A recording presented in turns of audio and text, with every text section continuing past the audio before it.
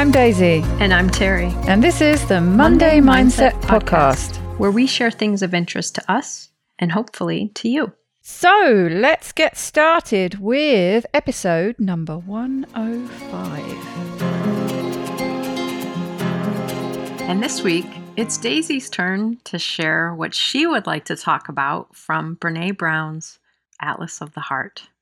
Well, Terry, I am following on from you with chapter 9, the title of which is Places We Go When We Search for Connection.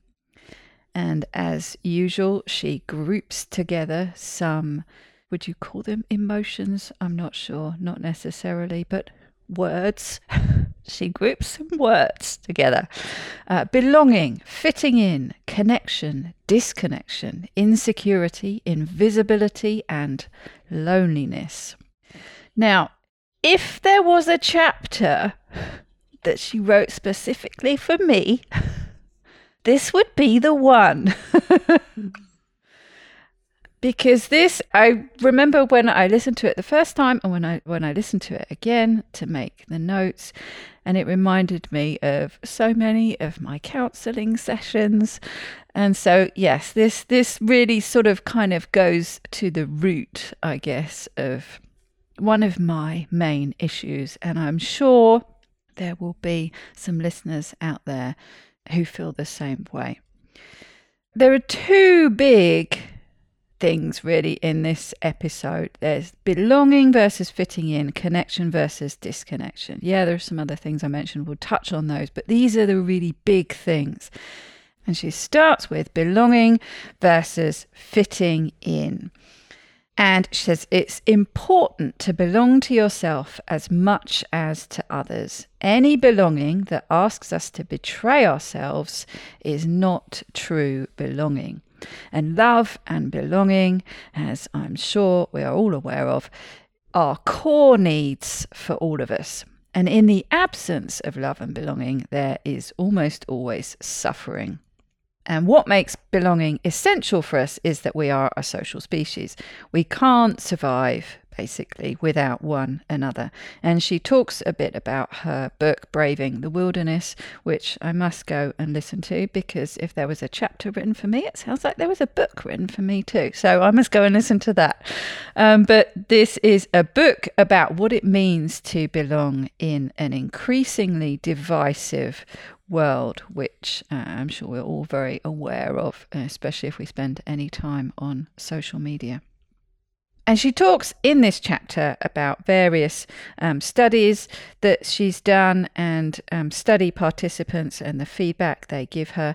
But with one, she asks, what are people trying to achieve by belonging? And the general things here are to be a part of something, connection with others, but not at the cost of losing your authenticity and your power. The problems come up with this us versus them culture. And she said that they talked about a spiritual disconnection, which she goes on to describe as a diminishing sense of shared humanity and rather a shared fear and disdain. And there's that phrase again, shared humanity. You go back to the episode where we talked about compassion, and shared humanity was a key component. So if there's this diminishing sense of shared humanity, that of course implies that there's a diminishing amount of compassion going on, which is not going to be a good thing. Belonging with this shared humanity, connection, gives you a feeling of freedom that you can be yourself without being socially rejected. And it's good, of course, to recognize difference, but to know that we are all inextricably connected. This is the core of this shared humanity. And then, of course, she goes on with there are some really great Brené quotes, and one of them is that true belonging does not require us to change who we are.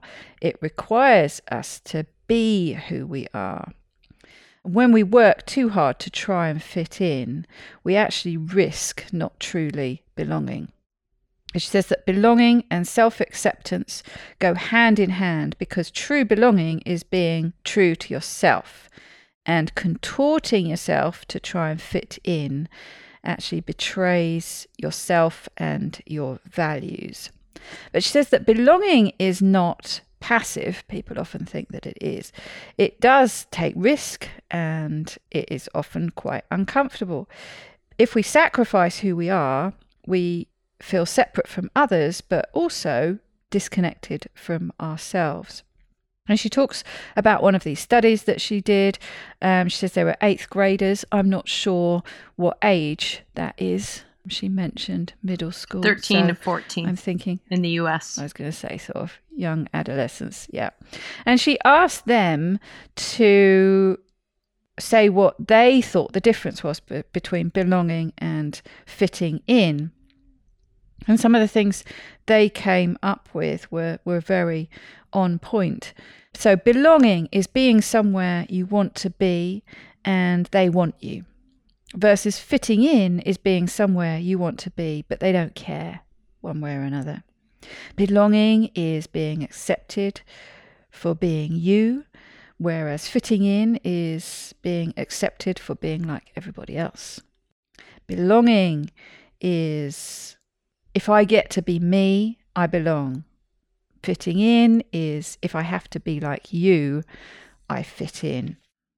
She goes on to talk about belonging, uncertainty, and there's some really interesting stuff here about marginalised groups, and talks about diversity, anti-racism. Not going to go into that. It's too deep and detailed a subject for me to cover here, but I really recommend you go and listen to it. There's a great personal story from someone who works for her organisation called Paola Sanchez Valdez, which is a brilliant personal account which illustrates the point perfectly. So I recommend you go and listen to that. And then she goes on to talk about connection and disconnection. Talks a little bit about grounded theory, which is basically the type of research she does. Again, interesting. Go and listen to that. Haven't got time to cover it. But so her definition of connection is the energy that exists between people when they feel seen, heard, and valued. And this, I think I referred to it in another episode. I was trying to remember which chapter it was from, and it's this one. And connection is when someone can give and receive without judgment, and they derive sustenance and strength from the relationship.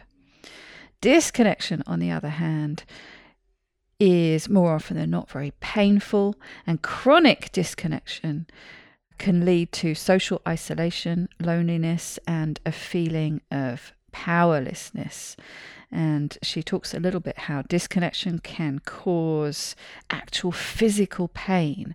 It shares the same neural pathways as physical pain. And she says that the best way to heal it is to talk about it. And this was one of the parts where it reminded me very much of a counselling session I had with my counsellor. And this disconnection, this feeling of powerlessness, I can remember relating to him how I had sometimes these screaming tantrums. I related to him this time when I can't remember what I'd done, but I wasn't allowed to watch my favourite television programme, which was a police drama, this amazing policewoman. I used to want to be a policewoman because I watched this, called Juliet Bravo. And my punishment for whatever it was I'd done, I can't remember what it was that I couldn't watch Juliet Bravo. And of course that was back way before the days of video or anything like that. So if you didn't watch it when it was on, that was it. Your chance was gone. And I can remember taking myself off to my bedroom and screaming. And I remember recounting this to my counsellor, and he said, "You do realise you weren't screaming about not being able to watch Juliet Bravo. It was about other things. It was about the powerlessness you felt, about the frustration, the disconnection, the feeling like you were an outsider. And yes, it was all wrapped up in, you know, my mother's new relationship with my stepfather, with my baby sister coming along, with, you know, all these things, and not feeling like I could talk about them, express them. So they came out in these screaming tantrums sometimes. But when I was listening to this, and I think that for me was a key thing, this powerlessness, the powerlessness you often feel as a child. And you get a bit more sense of agency as an adult. But it's interesting, I think, how that can translate into creating a context where it makes sense. I think I've spoken about this before, where you can, as an adult, you have the agency to change your context to make sense of the things you're feeling relationally with other people. In my case, that was maybe to move to France, to create a physical distance that explains that distance that I was feeling and that disconnection. I'm going off on a tangent here, but you can see why it resonated with me quite a lot. And talking about this disconnection, she says there are a couple of things that you need to be very cautious about, and she quotes a researcher called Trisha Rockey, and I have written the quote down in entirety here because I think it's really interesting. And no, Bets, you cannot come up on my lap right now. Why do you always do it when I'm talking to Terry? Go on, go away. To avoid pain and vulnerability when efforts to achieve connection are unsuccessful, individuals may enact their own disconnection strategies, like hiding parts of themselves or discounting their need for others.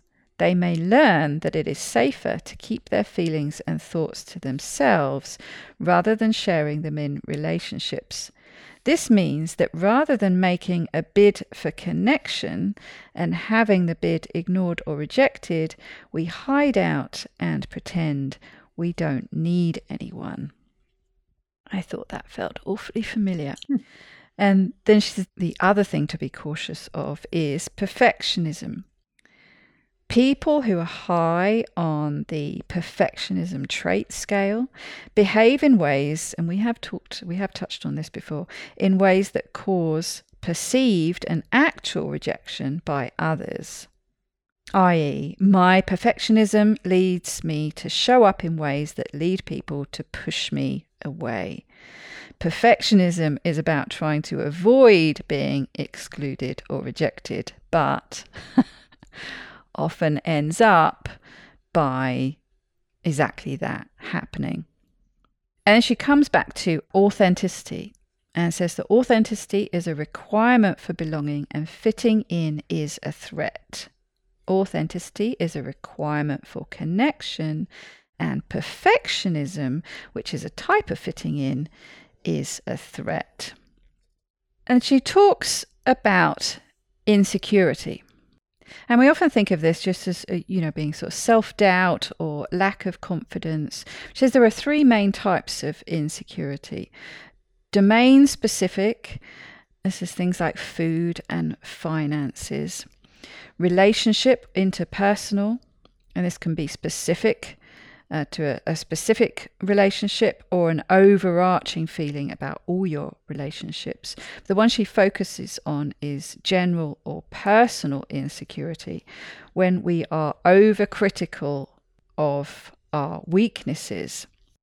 And the opposite to this is self-security, which is the open and non-judgmental acceptance of one's own weaknesses. And she says that she found really interesting is that you can have high self-esteem but still be insecure personally. And this just ties into the whole perfectionism aspect. But coming back to being compassionate, especially with ourselves, self-security is positively correlated with self-compassion. The more self-secure you are, the more compassionate you are towards the messy, imperfect parts of yourself. And the more accepting you are of your imperfections, the less you experience shame, proneness, neuroticism, fear of negative evaluation, self-aggrandizement, and relationship conflict. And people who are more secure are more willing to be vulnerable with others. It makes sense, really, doesn't it?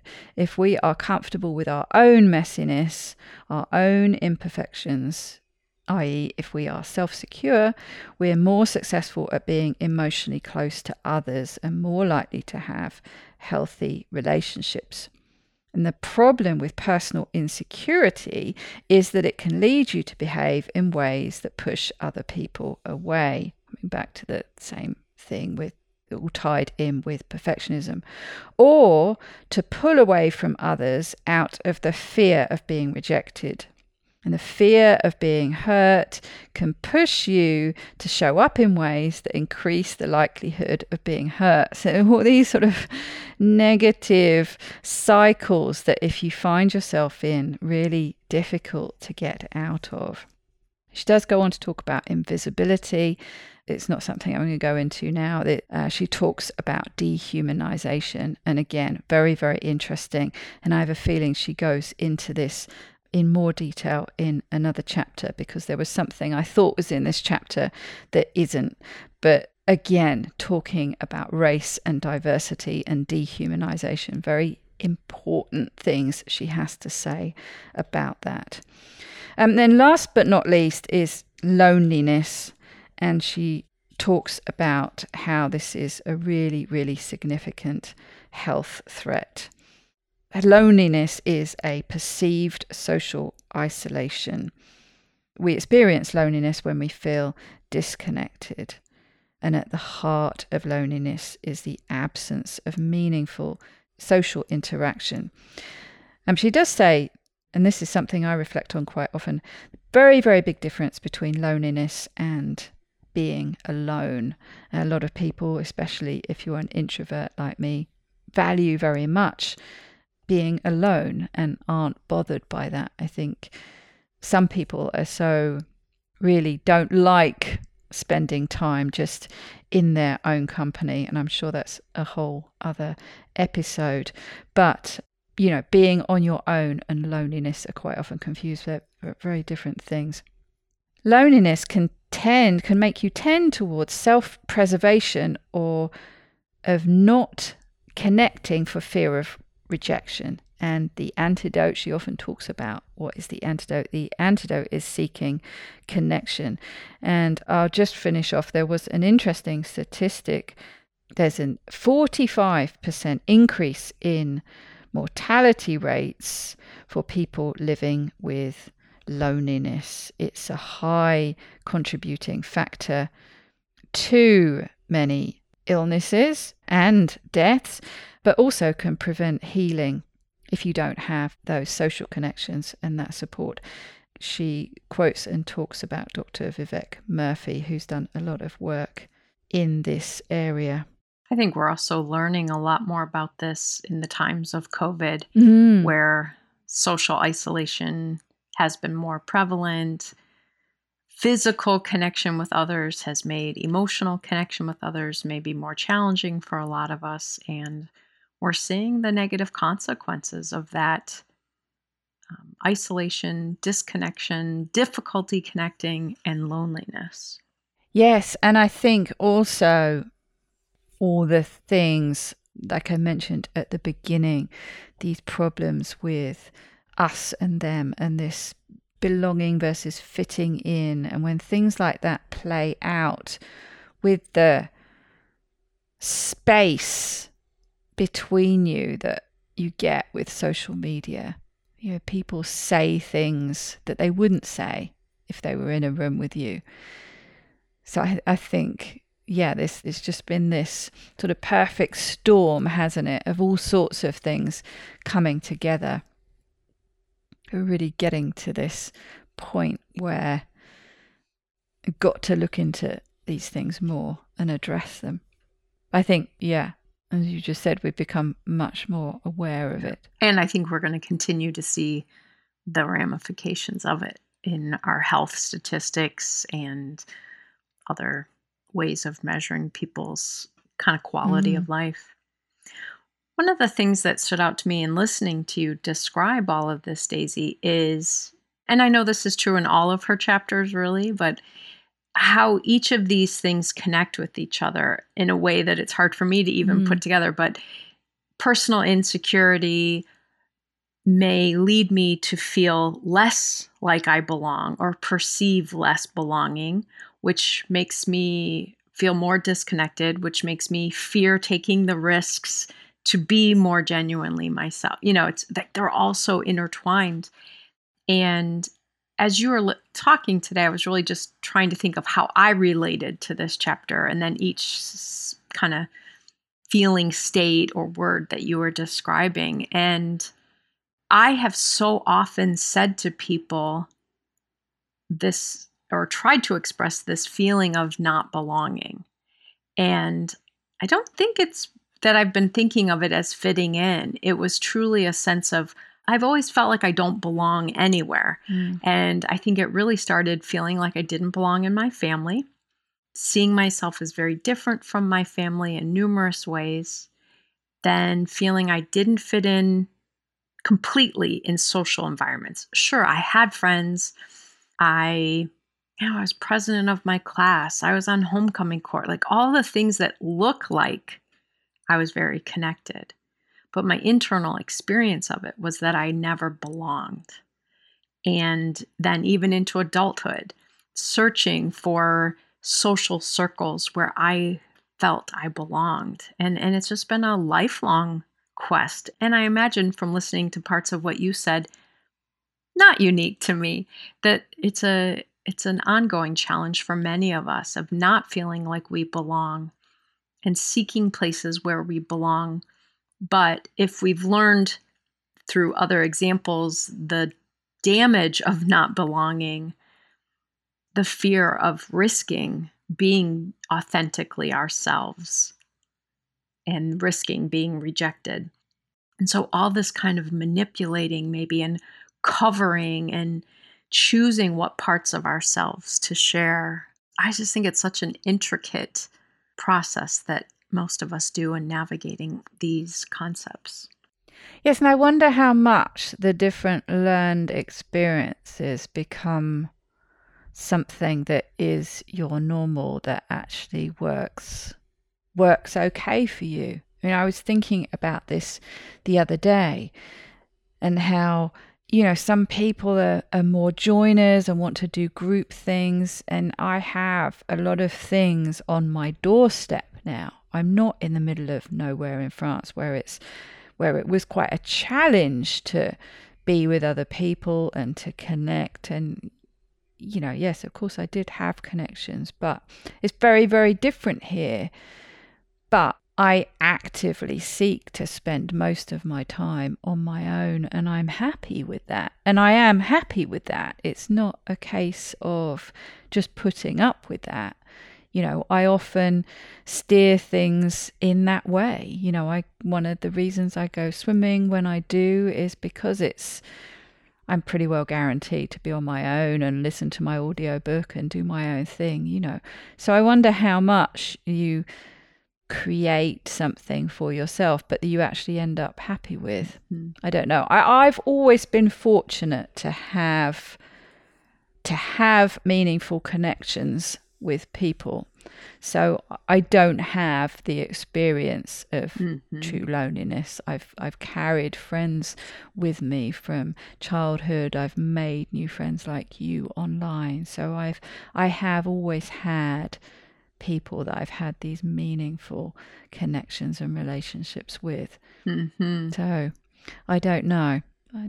All sorts of things that you think about, and I'm trying to figure out, you know, was I always a natural introvert, or have I sort of steered my way towards that and found a way to be happy with it? Interesting. Who knows? Also, the part where she talked about her discussions with those 8th graders was really striking to me. And I remember one of them saying something about the worst, I can't remember exactly the quote, but basically the worst way of not belonging is, they explained, in your family. Yeah. And they said something about when your parents aren't interested in your life. And it makes me just think about, how do we assess whether we belong? What cues do we use to determine that? What vibes are we getting? Because I don't think anyone ever said to me, you don't belong. Clearly you don't, you're not like us or something. It's never been stated. So how do we pick up on that? Or did I pick up on things that weren't even intended to mean something, but I interpreted them to mean disconnection and that I didn't belong? So it just gets me going into all these kind of deeper thoughts of how much of that was real, how much of that was based on perception that maybe wasn't accurate. And well, children are such emotional creatures, aren't they? That's how they live and perceive their environment, and very good at picking up on things that, like you say, are not necessarily there, but the parent might be saying something, but what they're saying is not what they're feeling. I think children are very good at picking up the feeling behind it. Lots of rabbit holes that you could fall down there. Absolutely. And it was kind of funny because I've listened to this chapter, I think 3 times now. And every time I did not take notes. It was just listening. I'm like, well, next time I'll take some notes. But